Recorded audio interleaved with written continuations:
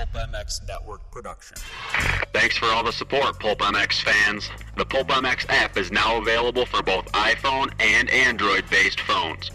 For all your moto needs, shop at btosports.com and use the current discount code PulpMX. And don't forget to click the Amazon banner on pulpmx.com when purchasing anything from Amazon.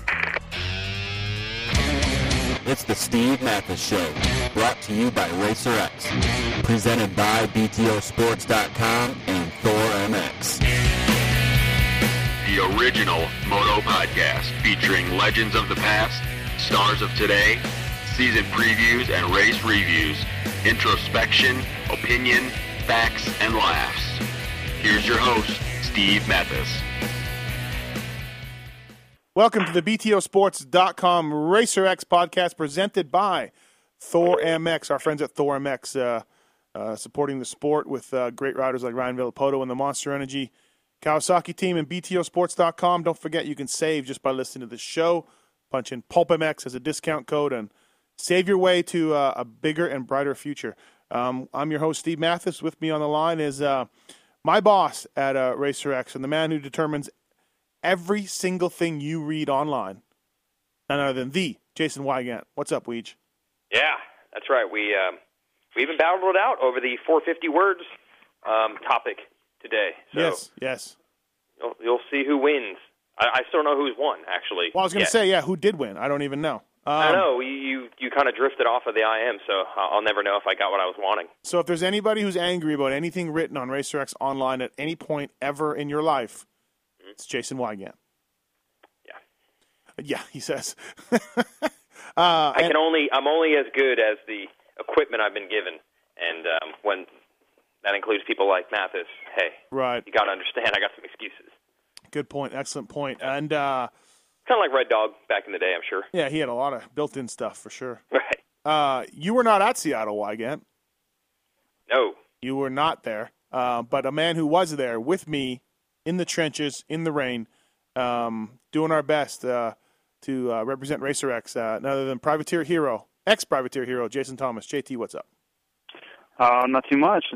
So this is the group that goes to the races, Jason and Steven, and then the group that doesn't is Jason Wygant.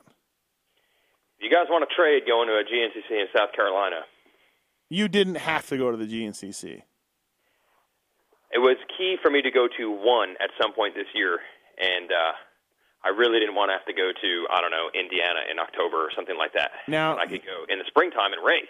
Now, of course, you cover the GNCC series for years. So yeah, I worked for the series. Yep, right. So now you've been away. When you go back, do they ask you like what it's like on airplanes and what it's like with electricity? Like, do they try to pick your brain on what it's like on the other side? Well, it's actually strategically why I did what I did here. Last year I went to 0 events, and the reason I did not go to any was because the first year out you'll get backlash for stuff like that. Oh, you sold out. Yeah, you have like real facilities, and like you don't have to wake up at 4:30 in the morning to get to the track on time and work all day and stuff like that, right? Right. But now after a year away, like I come back and it's like, whoa, what are you doing here, man? Right. So now it's all good. So I knew I had to go to one, and I wanted to go to one that was close enough where I could drive and bring my bike and race. So I was really just doing it for myself. You're correct. I imagine it's a lot like when you left Englishtown as a flagger. You had to wait a little bit to realize that I actually did leave, guys. Clock's still ticking. Haven't gone back yet. Oh, okay. Well, let us know when that happens. Yes, maybe the 15-year mark. I honestly have never had a hole in my schedule to actually go to Englishtown. I know it sounds bizarre, but as you guys probably noticed, most of the weekends are full. Yes. Well, that's 3 Supercrosses you've not gone to this year. So if I were writing about your performance, I would write that you don't really want it. You know, you run a website of your own on the side, I think. I don't really look at it or anything. Right. But that's the advice I give to you. If you don't learn to delegate, you'll never be able to expand. You do get some emails, complaints once in a while from Oddly, I get more complaint emails from your website than my own. Right. All right, let's go to Seattle. I guess right away, Wygant, it was on CBS, so you didn't get the full effect of the whole deal. Because, for CBS, they do condense the shows. They don't show all the shows, 450 class-wise anyways. So you don't get the whole deal. But JT, let me ask you this: practices were cut short. The first one was eliminated altogether, the untimed one. The other two were shortened by 5 minutes each to make them 10 minutes. What's that like?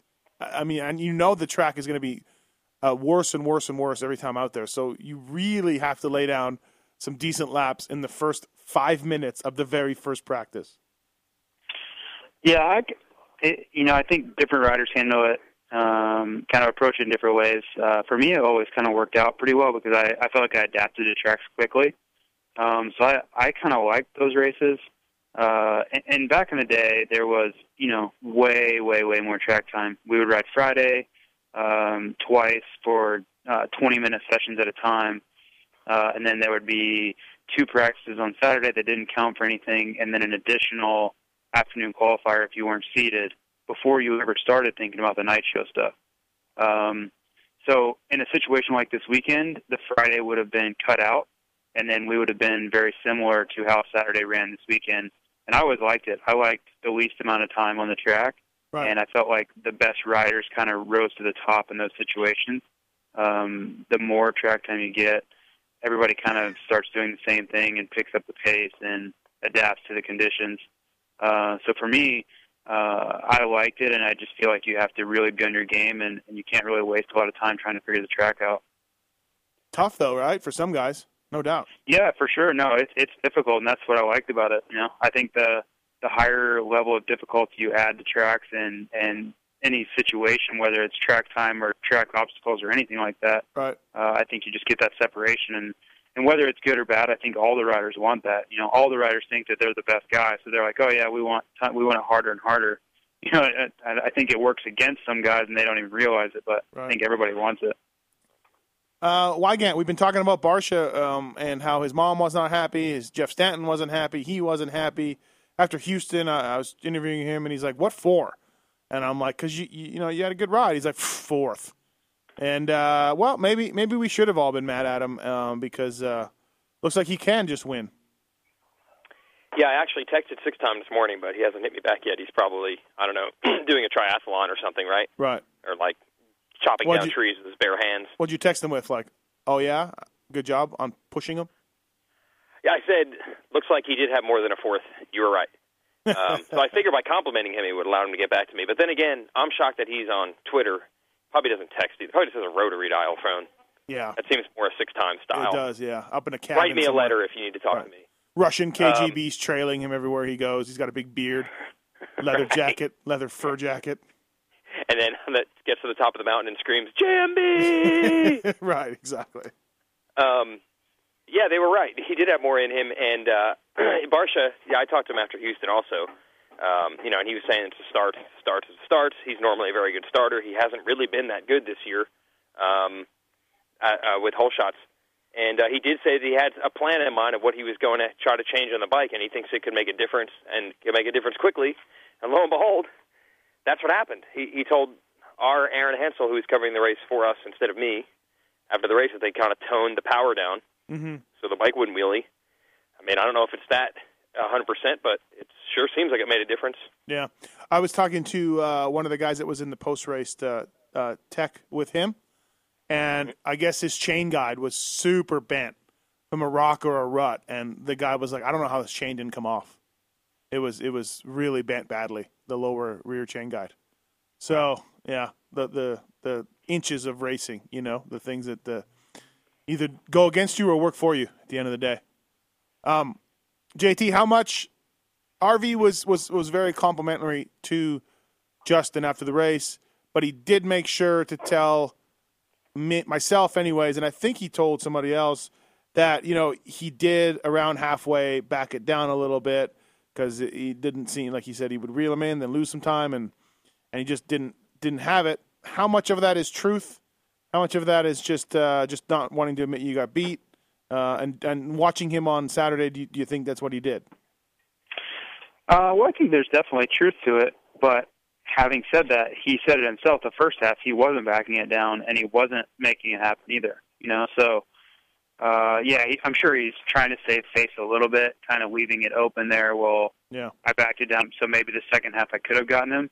But the first half, I don't think he was really taking any precautions. He was just going for it. Yeah. And, Barcia was kind of, holding pace and not really giving anything to him. So, I don't really think he's lying kind of exaggerating when he says that. But at the same time, I don't think really Barcia was giving him any room either to do anything with him. Yeah, probably a good point. It did look like there were some close calls for RV early in the race.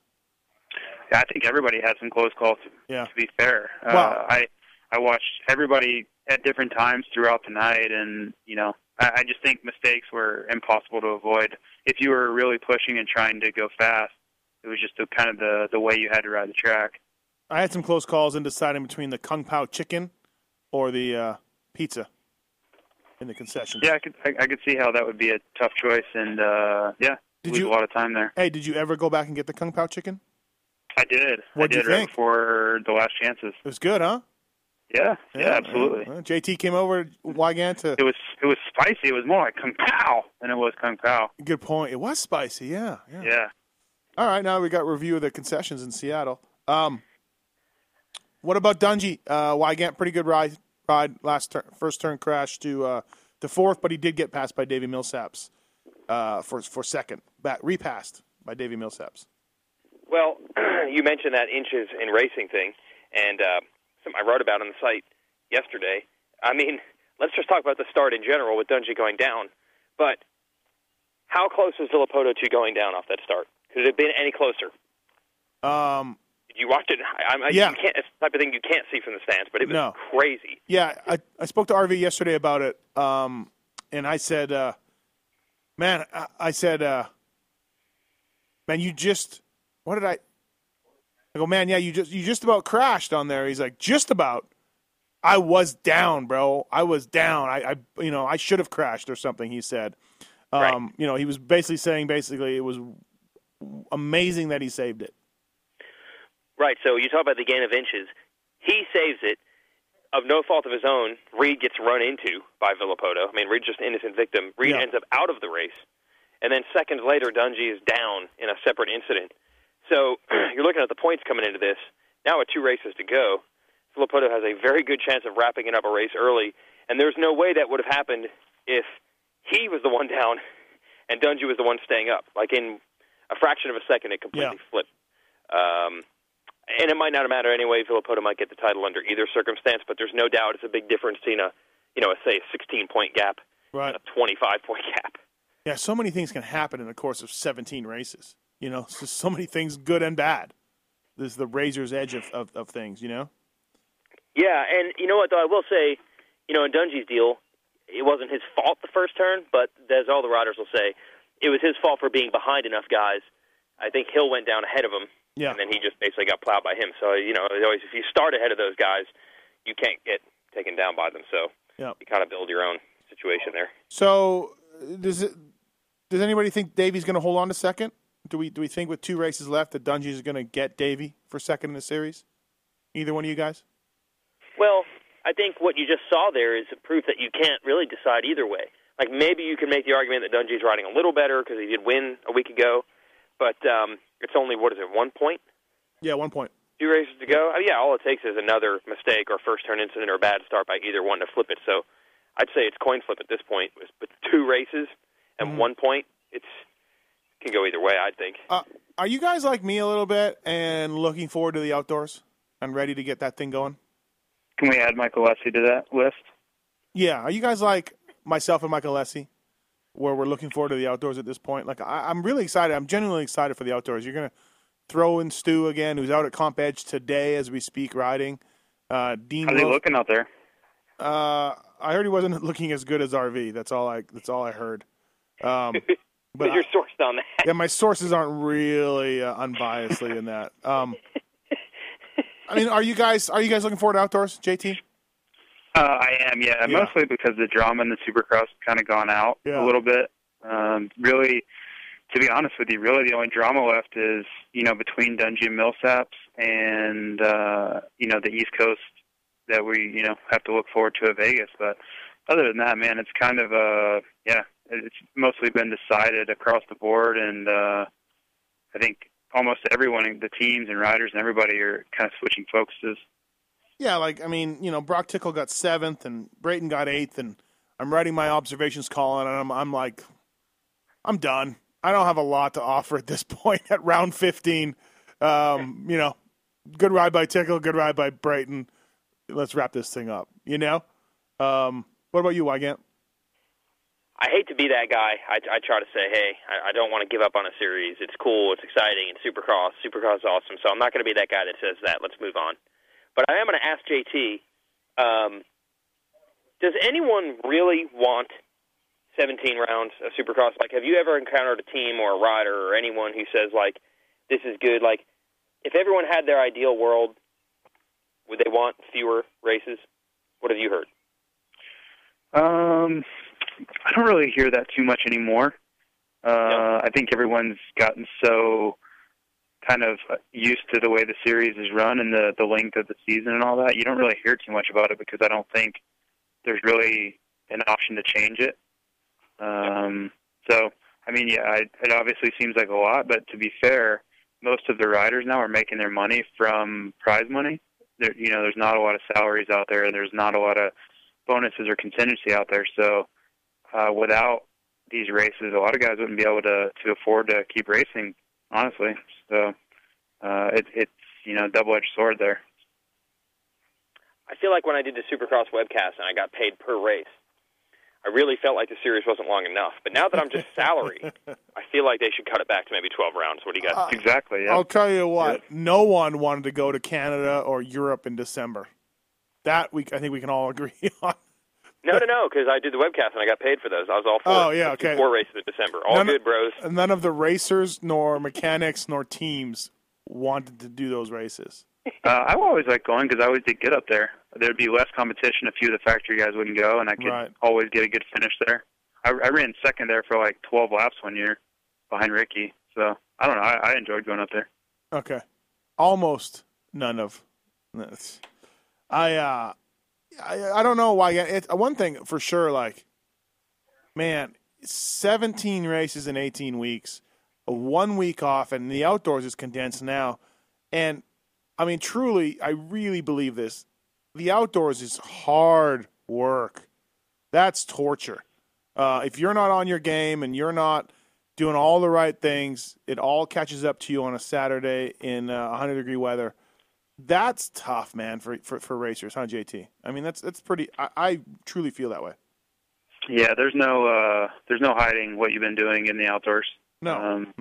Yeah, you can get away with it. There's a few weekends that are always kind of overcast, and get up in the Northeast, and it'll be some cool weekends, and can maybe sneak by. But you're going to get exposed outdoors if you hadn't been putting the work in. Mm-hmm. Well, again, Michael Lessie. Before we get to Jake Weimer. Michael Lessie was 5th for the whole race, basically. He thought Weimer was a lapper and moved over. Was getting the blue flag, and he thought Weimer was RV. And he let Weimer by. But no coincidence that Mike was strong on a track that was ruddy and sloppy and all that, right? I think that, and also it wasn't, as JT and I have talked about a few times already this week, it wasn't like the perfection game of Supercross, and there also weren't super heavy-duty whoops. I think that all played into his hand. I think Mike, speed-wise in Supercross, if it comes down to straight-up one lap, everything you've got, I just don't think he has maybe the natural speed, but he's obviously a dude that tries hard, and he's in shape, and as far as just being consistent and logging laps under rough conditions, he's good at that, so I think it lent itself to him. But at the same time, he's had some really bad races this year that I think are below par for what he could get. There should be random weekends, I think, where he was getting 6th anyway, and he wasn't. Yeah, he should be able to do that on occasion on any track, I would think. He's had 4 races where he scored 1 point. Yeah, that's way worse than he should be doing, and he knows that. This shouldn't be that much of an exception, but unfortunately, it kind of is right now. Weimer rode well. Weimer hates the mud, but he always seems to do all right in it. Mm-hmm. A 5th place for him. He's back a little bit. 5th or 6th. Plus he had signs all day. It wasn't just track or circumstances. Yeah. Wasn't he pretty fast throughout everything? Yep, fast in practice all day long. 5th overall, I think. Yeah, I think so. He needed that big time. Actually, he was 7th overall, qualified 7th. Okay. But, yeah, still, he was on the board for a long time. Tickle I would say, Mathis, that's worth you writing about in 450 words, but who am I to say? Yeah. Well, we'll see. Tickle 7th, came from the back. Shorty went backwards. How about Tickle and Short in the LCQ, JT? Oh, we were all rubbing our hands together. We were waiting. Oh, yeah. We were The waiting. showdown. Oh, it was epic. And then It was the battle that never took form. And then it wasn't epic. No. But you kind of expect that. Both of those guys knew that they were the best two guys, and that's not the time or the place to get in any kind of battle. As you can speak of, as you know very well. Well, yeah, when you know you're better than everybody, you just want to get through it, because if something stupid happens in that race, it is not a good situation for anyone to not be in the main event. And even in the main, Tickle caught Short, and I was watching and just went around the outside of him. No problems, no incidents. Good for I wrote about that. It kind of, the track allowed, clean passing. You didn't have to get in there and get aggressive. You could just pick another line, and if you took a different line for a few corners, you were going by, because the guys were all over the place. Yeah. It was really, really difficult to put in consistent laps and hit your marks everywhere. Nicoletti, Wygant. Filthy Phil. Yeah. Puts it in the top 10. It is unbelievable, the turnaround from the beginning of the year. And night and day, like literally couldn't make any mains no matter what, and then can't help himself from making mains.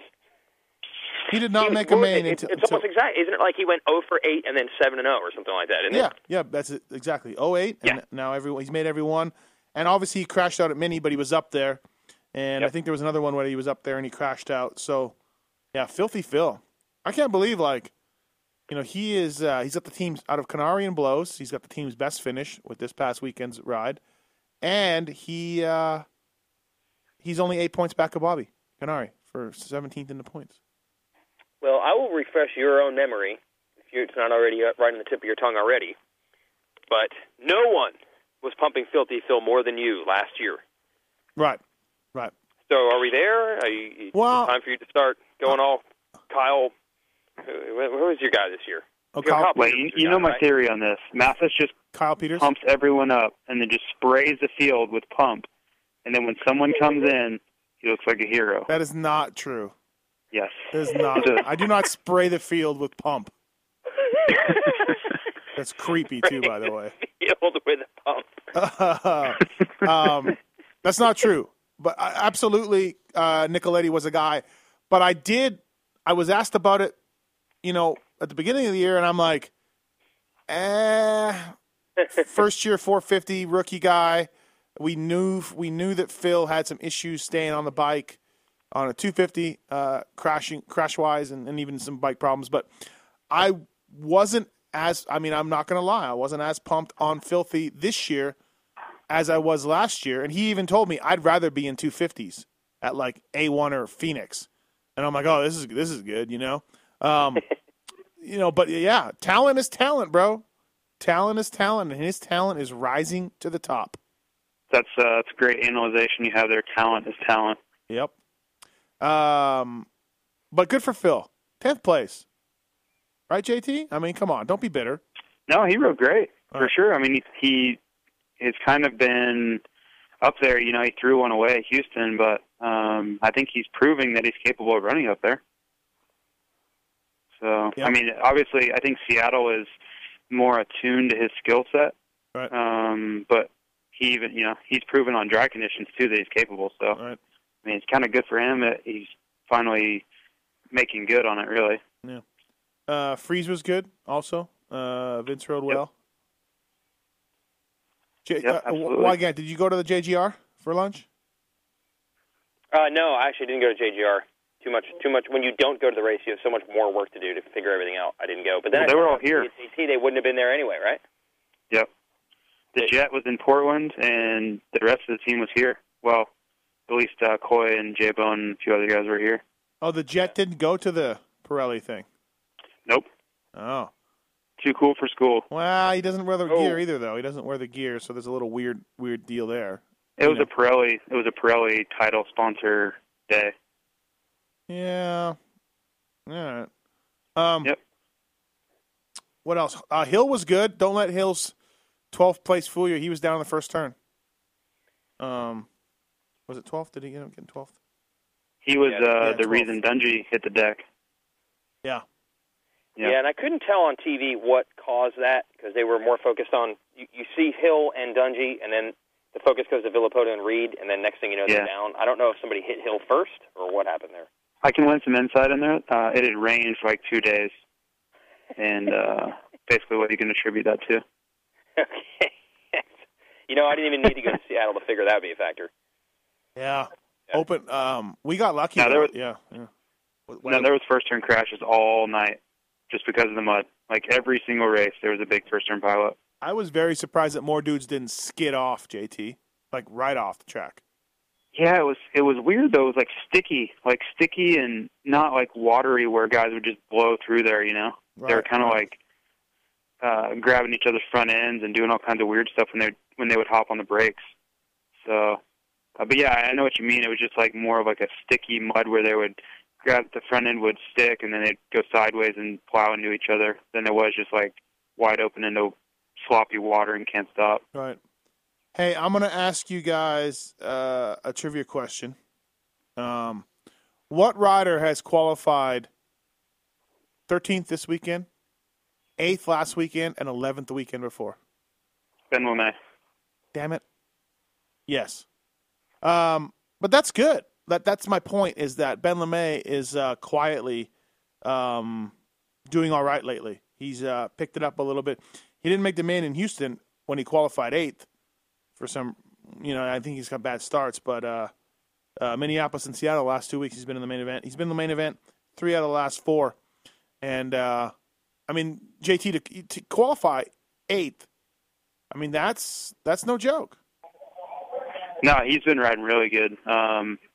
Yeah, like Bowman has said on your show, he is a really good rider. He just has had a hard time kind of applying that to the races a little bit. But the ability's there, and if he can kind of figure out that equation, he was finishing in the top 10 quite a bit outdoors towards the end of the year last year, and the ability's there, so it's nice to see him kind of show up, if you want to put it that way. Yeah, I always feel like there's guys who fly under the radar, like a Weston Pike, and then there's guys who really fly under the radar, like Ben LeMay. Yeah, that's true. There's not a lot flashy about what he's doing out there. He's a quiet guy, too. Like, he doesn't he's not out there, kicking his bike over on the stand to get attention. Yeah, no, he's getting the job done for sure. That's obviously, for his sake, it would be great if he could get some more press out of it or do something, grab a hole shot here or there, or do something to make you notice him. But the riding is good. Do we know if Weston Pike's bike broke or did he break? He said that the bike was running bad the whole time. That led to a bunch of crashes. And yeah, it was smoking. It looked like he'd blown a head gasket or something. Like figuratively, like kicking the bike over, pissed off, or the bike itself? What do you mean? That's a term, you know what I mean? Like blew a gasket. Oh yeah, no. He and the bike blew a head gasket. He doesn't believe in blowing a gasket, but when he didn't make the main at Daytona, it sure looked like he did. He definitely did care at that point. I gotta say, you go down to points, and Weston Pike is 14th.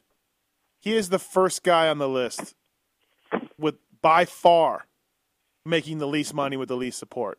He's beating Josh Hill. He's beating Canary. He's beating Filthy Phil. Beating Josh Grant. Beating Chris Blose. Of course, Chisholm and Lemoyne, they're all hurt. But you know what I mean? Josh Grant on that list? Well, yeah, he's hurt too. I'm just saying, Weston Pike, 14th. I'm pumped that as deep as this field is this year, and it's still really not injury ravaged. A couple guys are getting in and out, and Stewart wasn't there this weekend, but for the most part, it's been pretty good. That there's still room for these guys to be making a mark, like LeMay with a career best, and Pike's had some good finishes, and Nicoletti getting in there.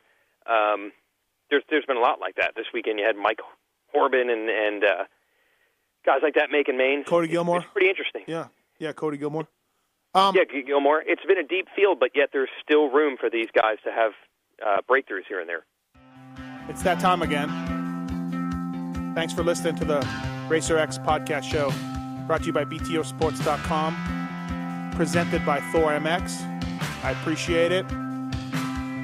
Don't forget to click on the Amazon banner on PulpMX.com to help out PulpMX.com. We appreciate it. Listen to these commercials. Buy from these sponsors. Thank you for listening.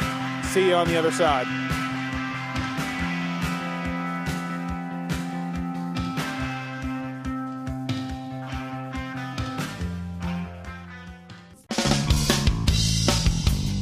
The Racer X podcast show is brought to you by BTOsports.com. Whether you are looking for new gear, Helmets, boots, or you need to rebuild your bike from the ground up, BTO is your source for all of your motocross needs. as a proud sponsor of the BTO Sports KTM race team and the heart of the BTO Sports amateur motocross team, it is obvious that we are about more than being just a store. We support the sport that supports us. We at BTO Sports want to give back to you, the listener, for supporting us and the Racer X podcast show. Use coupon code PulpMX when placing your order at BTOsports.com for a VIP listener discount. Certain brand restrictions will apply.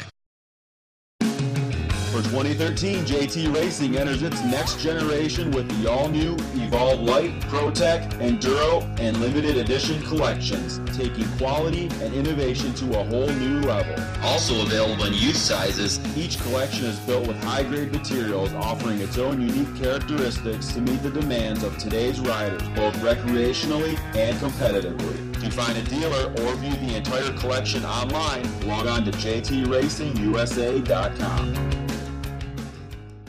Championship proven. Many motocross apparel brands make that claim, but only Thor can back it up. As America's first motocross apparel brand, Thor has set the standard for delivering the highest quality performance racewear on the market for the past 45 years. With champions like Ryan Villapoto, Blake Baggett, and Dean Wilson, to name a few, our products truly are championship proven. To see all the new 2013 products, visit ThorMX.com or head to your local Thor Parts Unlimited dealer. Thor, the official racewear of Supercross. There was a time, like, and I'm not counting Horben or Cody Gilmore. They were sort of, well, Horben just started back racing, but Gilmore's been there. But there was about 3 or 4 races. As we all know, I do some stuff for X-Brand Goggles. And there's a lot of riders wearing X-Brand goggles that are, how we say, bubble main event guys. So I may pay some attention to them. There was a point, Indy, Toronto, Houston, Mini, where there was basically 24 guys for 20 spots. You know what I mean? Like, there was a gap after those guys. And I looked at the qualifying times after the practice, and you looked at the main event guys, and there was basically a rotation of about 6 guys that went in and out of that deal. And those were the guys you had to beat. Like, it was just one of those deals. It was none of the other guys, the Cody Gilmores or Mike Horbens and those guys, Adam Eckenop. Oh, God. Eckenop. Eckenbach. Enkenapp. Those guys weren't in it. You know what I mean? So, like, if you're Kyle Partridge, you looked around, you're like, okay, I got LeMay, Albertson, Les Smith, and, Bloss or whatever to battle.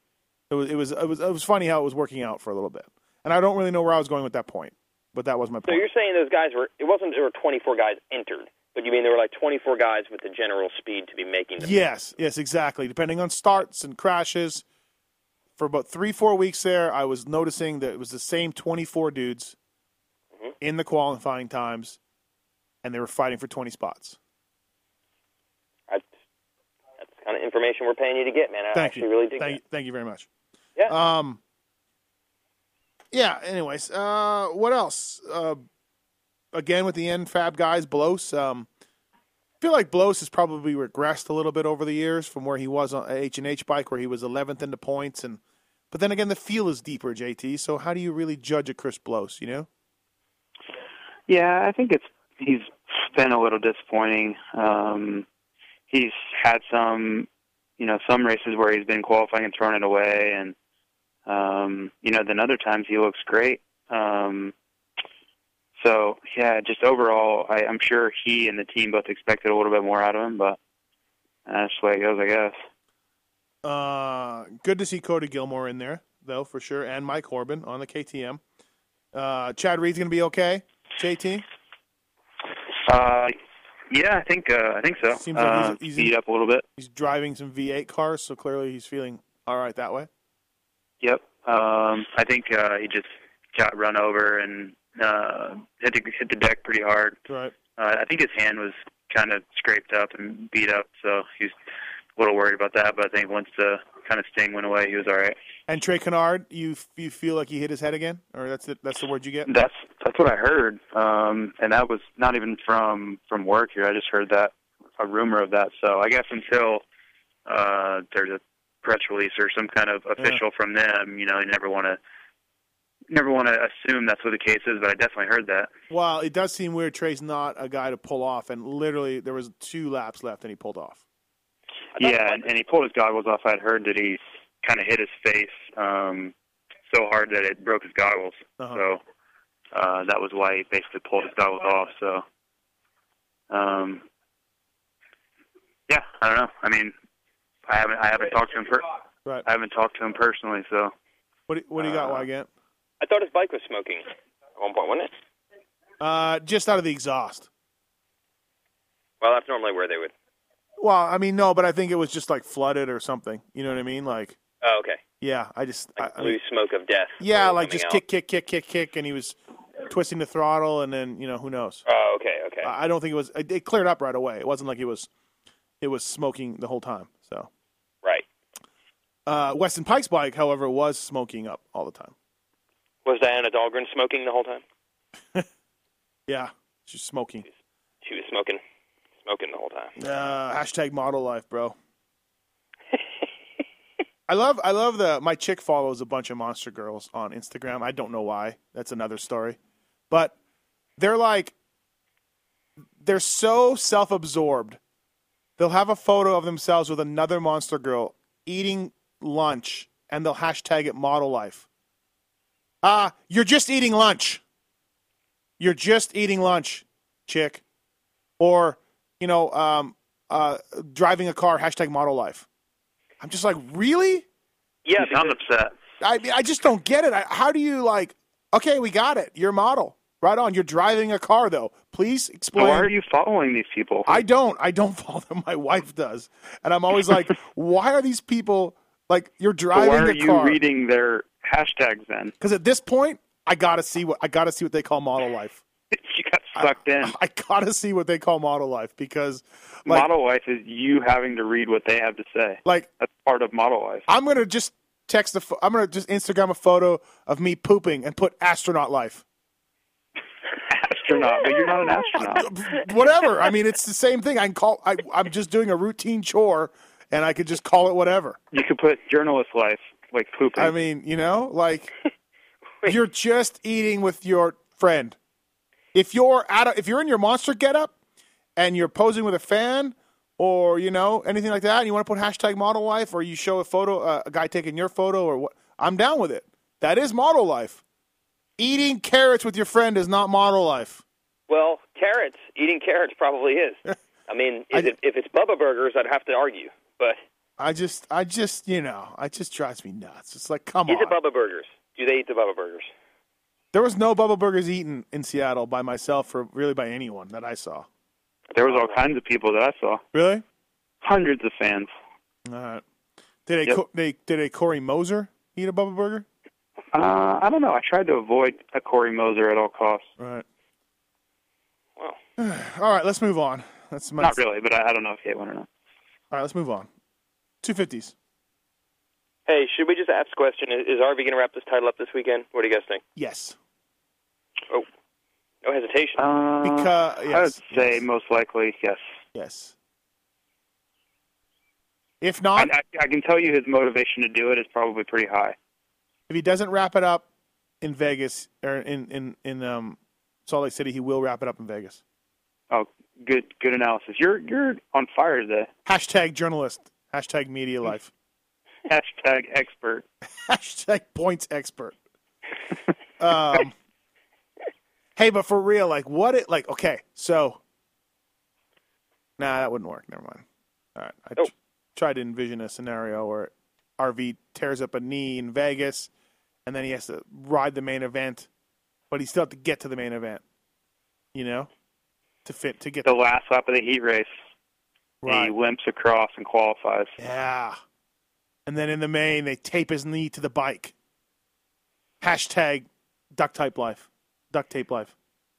Duct tape. Could we go back to, remember when he didn't qualify for the main in Jacksonville, and there was an argument over what position Stewart got, because when he was falling off of his bike, he had army crawled his carcass further up the track than Bonnie. right. And henceforth should be credited with an extra with the extra point, right. So could we get to that where riders are army crawling up the face of jumps to try to finish physically ahead? I am further down the track. I flipped further than you. Yeah. That'd be awesome. The army crawl. Okay, the 250 West Series, talking about things that are over. Roczen, 20 points on Tomac with 2 rounds left. Tomac throwing it away. But like we talked about last night, JT, it almost didn't matter. I mean, he was going to make 3 points up, but he needs a lot more help than that because it seems like those two are a lot better than everybody else. Yeah, winning the race is obviously a huge letdown that he didn't pull that off, but in the grand scheme of championship-wise, I don't think it was that meaningful. Me having said that now, of course he'll make me look stupid and Roczen will grenade himself this week and it'll come down to like a 1-point difference or something.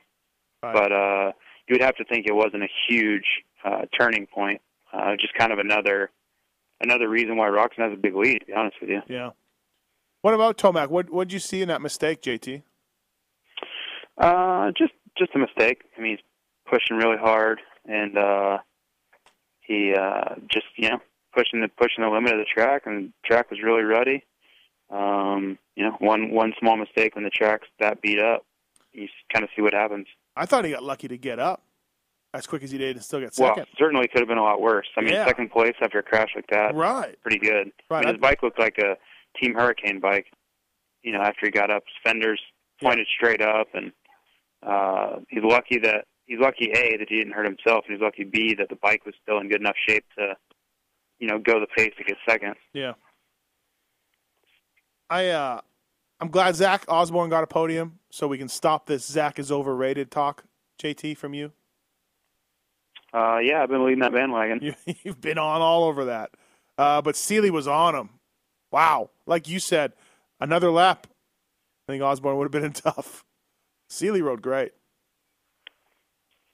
He did. He's I didn't really expect that from him on that track. When you think of Cole Seeley, you think of more the kind of raw speed on a hard packed slippery track, not the coming from the back charge through a ruddy beat up track. So yeah, pretty inspiring ride for him. Remember he won Seattle though a couple years ago. Came out. Yeah. Yep. Yeah, for sure. It just struck me as a little, I don't want to say uncharacteristic, but I wasn't expecting it, I guess. So good to see, for sure. I mean, after a long break like that, you kind of never know what guy's been up to. I know he's been drifting cars and doing all kinds of stuff, but he's obviously been putting in time on the track, too. No, he said on the Pulp Show he has not drifted cars in the break, and he did not get on a skateboard. He was very scared of both those things on the break. So he'll do it between races with no break, then? Maybe, yeah. I don't know. Was he doing it between races? I don't know if it was just off-season or not. I didn't realize I read that he's a man of many talents, though. That we will all soon read that. Yes, we will all soon read that. Rattray, just like Alessi, Wygant, outdoorsist, crappy, ruddy, shitty, and Rattray gets his best finish of the year. Yeah, I'm glad I wasn't there because I had a long conversation with Alden Baker in Minneapolis. We were talking to him about Rattray and what's been up this year. And his point over and over was that the expectations are too high. He's like, yeah, he led the points last year at one point. Yeah, he was getting podiums, but there's more fast guys there. So 2 or 3 fast guys move in. You were second or third. Now you're fifth. And my point kind of was, yeah, but he hadn't even been fifth. Yeah, I would like to talk to Alden about that theory because, yeah, exactly. He had not been fifth. He had been like 12th and 9th and 8th. Yeah. not eighth, fifth. Eighth He was his saying, best finish. Yeah. Their expectations are unrealistic. Top 5 is good because he had not been getting top 5. Come on, Alden. Really? Yeah. Well, Yeah. I mean, say what you got to say, but you're on a pro circuit bike, and you've gotten a ton of podiums in the past. Then that's where your level is. You mean even top 5, even if you were getting top 5, isn't a defense? Like No. we're doing awesome. We got 5th. No, you're Right. 27 years old. You're on the best bike in the class or close enough. You've podiumed, 10 times in 3 years. You led the points for a little bit. That doesn't cut it, to say, tough class is tougher. You agree, JT? Yeah, I think. Yeah, well, I mean, it's his trainer too. So, right. What do you really expect him to say? You just kind of have to read through it's like trainer or team manager speak and make your own mind up, really. Right. To be honest with you. Wygant, you were not at Seattle, so you missed Paige, Christian Craig's girlfriend, getting back on the hot dog bandwagon again. No. Yes. No. Another hot dog before the main event. Maybe before the heat race, actually. Before the heat race. And it didn't work, though, as Christian started second and ended up 12th. So I don't look for a hot dog for this weekend. But the fact that there was a hot dog and I was not there changes everything. It does piss you off. You probably... It is. Yeah. I've questioned my entire thought pattern now. Yeah.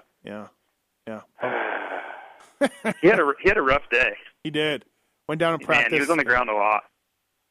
I just think of Christian like as a SoCal guy who doesn't adapt well to stuff like Seattle was. Yeah, that's fair assessment, but I would think the same about Cole Seeley, but apparently not. Yeah, that's true. Good point, I guess. What about Austin Politelli? 14th to 6th. Yeah, my dark horse this year. Yeah, JT, you've been on his bandwagon. Yeah, no, he rode well. He's obviously he was kind of at the back at the beginning, but didn't let that bother him and came through to 6th. Right. And that class is pretty deep. It's not like our highly talked about East Coast. Those guys are pretty for real out there. Yeah, please don't talk about the East Coast anymore. You've done enough damage to yourself. To myself. Yeah. Okay. Wygant, stop me if you heard this before. Martin Davalos, he qualified first, fastest in practice. Okay. He won his heat. Mm-hmm. Won his heat. Yep. Mm-hmm. Yep. Looked really good.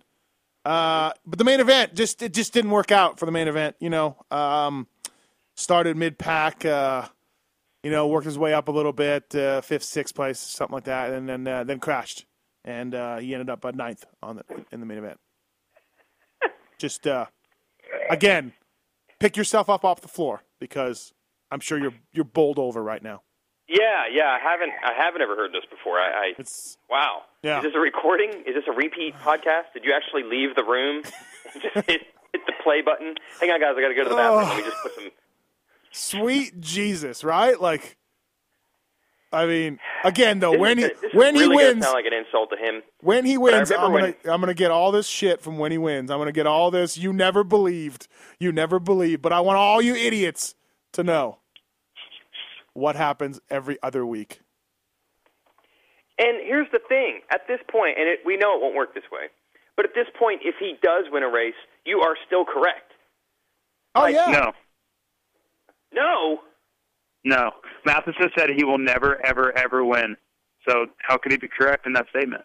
Oh, that's a lesson you should learn, man. Never work in absolutes. Did I say never, ever, ever, or did I just say never? I don't know. There may have been one more ever in there. Not. I think you said this year he will not. Yeah, I did say that this year. Yeah. I did say that. I mean, you probably like your odds at this point, though. Like, come on. It is unbelievable.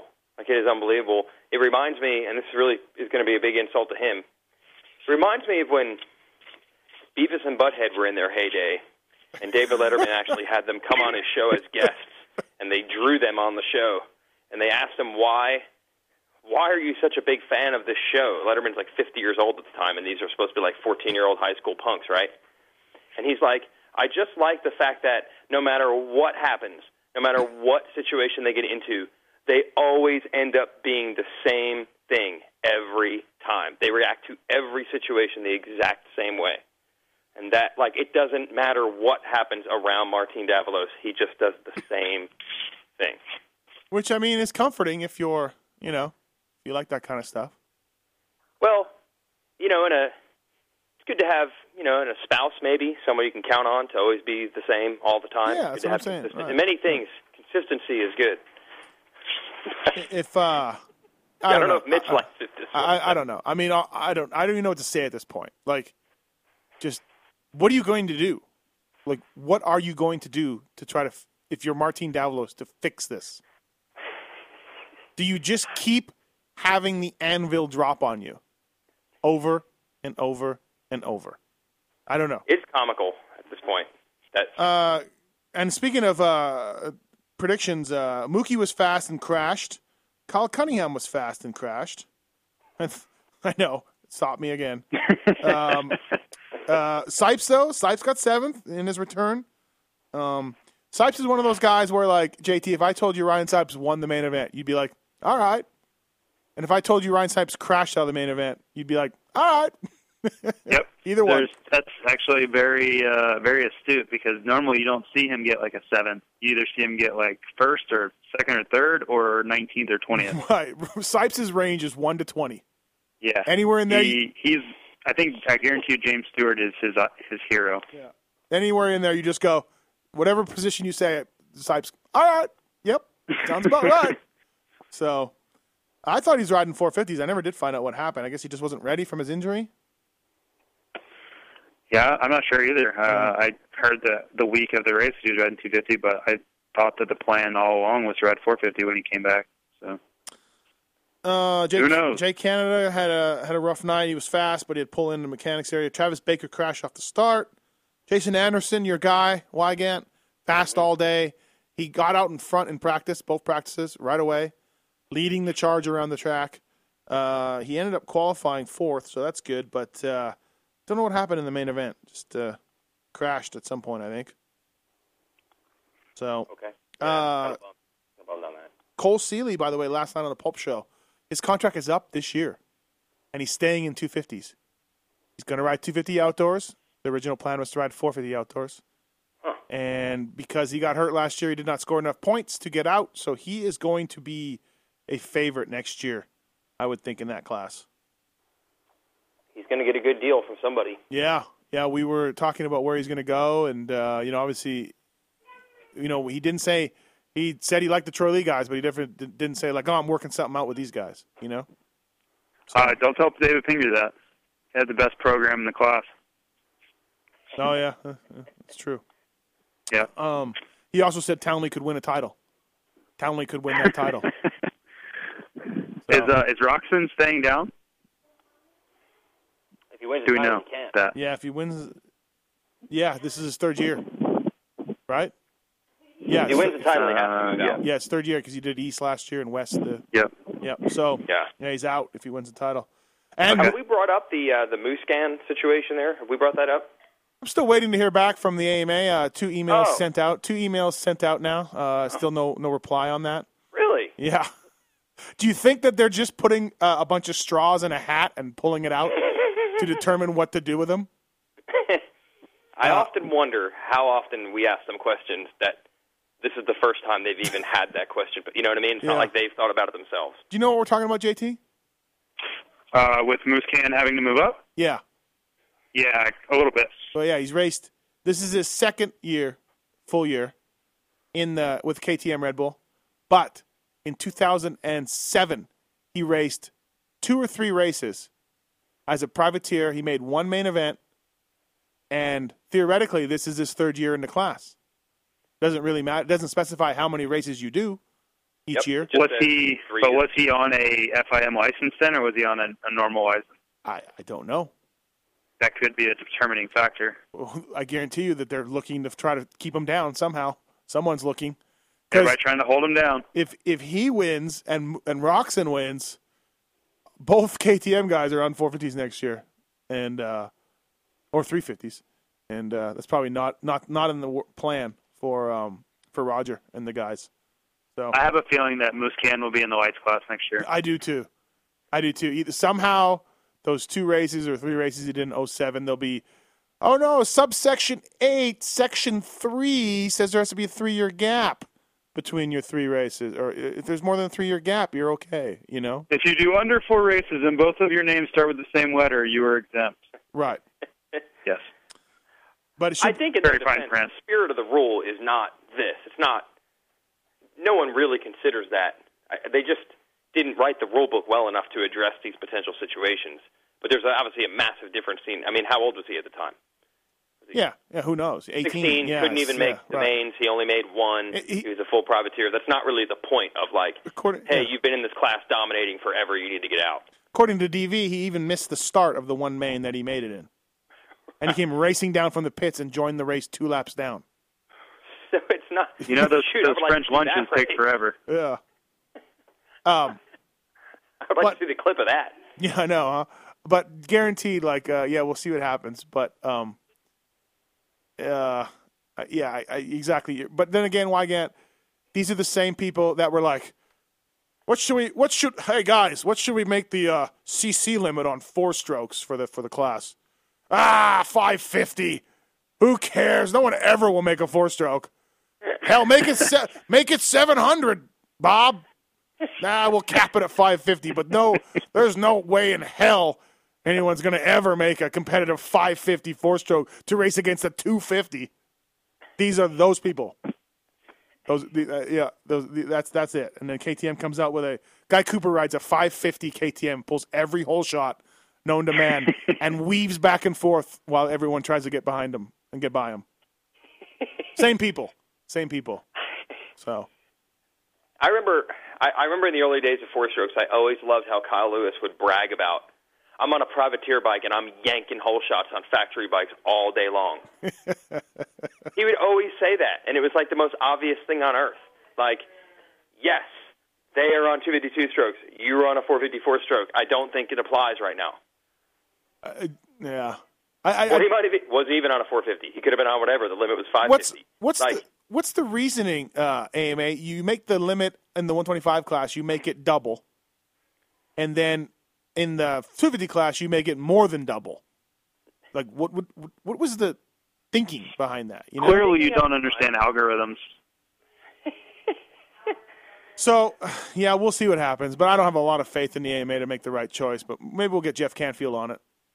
The thinking at the time was that 4-strokes were better for the sport because they were better on emissions. And remember, the EPA was going to cut down the sport of motorcycling and dirt bikes and motocross, closed course competition somehow, due to emissions concerns. That was what was on the horizon. Well, that's fine. Big problem is going to be... Yeah, absolutely. You can go and read magazines in the early 90s, and they're like, the big problem we're going to have is the EPA is going to crack down on vehicles for emissions. 2-strokes will be banned. The government won't allow anyone to make them. So unless we can have motocross take place on 4-strokes, the sport will be extinct. Yet here we are 15 years after Yamaha came out with a 4-stroke, and I've never heard of emissions testing being involved with motocross in any way, shape, or form. No, that's all well and good. But why the displacement? Like, had they made the displacement at 350, okay, and Yamaha came out with a 350 4-stroke, we might still have 2-strokes around today. But that was the point. They pretty much said the rule was designed to get 2-strokes out. We have to give 4-strokes so much of an unfair advantage that it pushes 2-strokes away. Because if we're all stuck on 2-strokes and then we have to do emissions testing, the 2-strokes will all fail and the sport will be banned. That was the theory. Where is this emissions testing? I don't know, man. These are closed course competition vehicles. Like, it's so completely irrelevant to emissions testing. Well, I guess. Well, you could argue the same about noise. What other motorsport at the top level has any kind of control over noise other than motocross? Yeah, top fuel dragsters. Yeah. Formula One, MotoGP, Top Fuel, NASCAR. Yeah, on and on. Couldn't care less. You're right. Nope. Monster truck. I just want to know who is forecasting this. Oh, my God. The emissions testing is coming. It is coming. We have to prepare for this. Who said that was going to happen? Who is the person that forecasted this? Because it still hasn't happened. The same guys that kicked Jeremy Buell and Tim the 125 class when they didn't belong. I think it was Jody Weisel. I think so, too. All right, anything else? Do we have anything else to report on? From Seattle? Wygant wasn't even there. I feel like I learned a lot from this. Really? Very helpful for me personally. Well, I mean, definitely the Volos thing was weird. Like, that was one. Again, I didn't need to go to Seattle to know the first turn would be muddy. And I didn't need to go to know Davalos would win a heat and then struggle in the main. Oh, no. And qualify fastest. You forgot that he got the triumph. He got the trio of perfection. Qualified fastest, won the heat, shit the bed in the main. That is his. From now on, that is called doing a Davalos. That's the new. What'd you do? I pulled a Davalos. Oh, okay, cool. He did the Marty. Yeah. So you won the heat? Yeah. I got the heat race bonus. Oh, okay, cool. Well, at least there's that. That is the perfect name now. Okay. Joey Savachi, by the way, looks like he's going to the Nationals via FMF on a factory KTM 250F. So good for him. Looks like he's going to keep his ride. Well deserved. Mookie's still waiting to get paid. He just wants his money. He just wants his money. We don't know what's going on with that situation, but hopefully he gets his money. I would hate to see him on the streets. Yeah. All right. Anything else, you guys? Gerke, Good for me. Gerke's out for a while. Les Smith maybe back at Vegas. JT for your team. It's still your team. We're still going to call it your team. Oh yeah, I'm still an employee. Yeah. Les, as far as I know, won't be back this week. Could change. He's kind of day to day. Yep. So hopefully we'll have at least 2 guys for Vegas. No Jean Carlos Ramos this weekend. Don't know what happened to him. Never saw him. Letdown. I know. Probably had some sort of. Maybe he had a different location for the shoot this week. Yeah, or maybe there was some militia he had to fight off. Movie premiere in wherever country he's from. Brazil. Yes, Brazil. X Games Brazil. That's where he was. Yeah, man. Oh, yeah, X Games Brazil. Yeah. Best Whip, Step Up. I was glued to the TV. Women's Enduro Cross. Did you see Dirt Shark? No, I did not. Was he there? Okay. Yeah. Oh, yeah. So there'll be no Dirt Shark from Seattle? Is that the best thing about Seattle? Maybe for you. It is. Yeah, absolutely. All right, anything else? Dakota Tedder didn't make the main, by the way. Regal. Oh, Regal. Yeah. How can we not talk about Regal? I got that covered, I thought. Regal was back. Was he back for Valley? He's back for Valley. Him and Valley cannot quit each other. He was actually working in the oil fields, he told me. And got the call from the only team that would call him, Valley. He just missed the main event. He actually didn't look too bad, JT, right? What'd you think? Not too bad. I mean, depends on what kind of range you're giving him. Well, obviously you'd like to see him in the main event. No, but I'm giving him working in the oil fields. Probably not even riding. Yeah, if you're comparing him to like Bruce Willis and Armageddon, he rode great. But right. If you're comparing him to a guy who was on the podium a few years ago outdoors, then probably not the best. Well, he's never been that good at Supercross, though. Yeah, fair enough. Yeah, but I asked about going to Hangtown, and Aaron Hansel, I'm sure, is tracking him down. But I asked him about Hangtown, and he still didn't know. So. Wait, really? Yeah. The Team Valley doesn't know if they're doing Hangtown with Baker and Regal in 3 weeks. You're telling me the potential is that Valley will call Regal in off the oil fields for 3 weekends of Supercross. Yes, this is our sport we're talking about, by the way. Go back to work. Right. Thank you for coming in for these 3 races. We know you've podiumed outdoors before, but thanks for nothing. See you later. And we know we're going into the outdoors, but we've had enough. We're done. We know Supercross is not your specialty, and you're not prepared at all. Well, 3 races. I talked to the agent of Travis Baker about it, and he said, the Valley's just seeing if there's the funding there, but it's 3 weeks away, so it's pretty tough to get funding 3 weeks out of hang time. You know? Right. I don't know. I don't understand.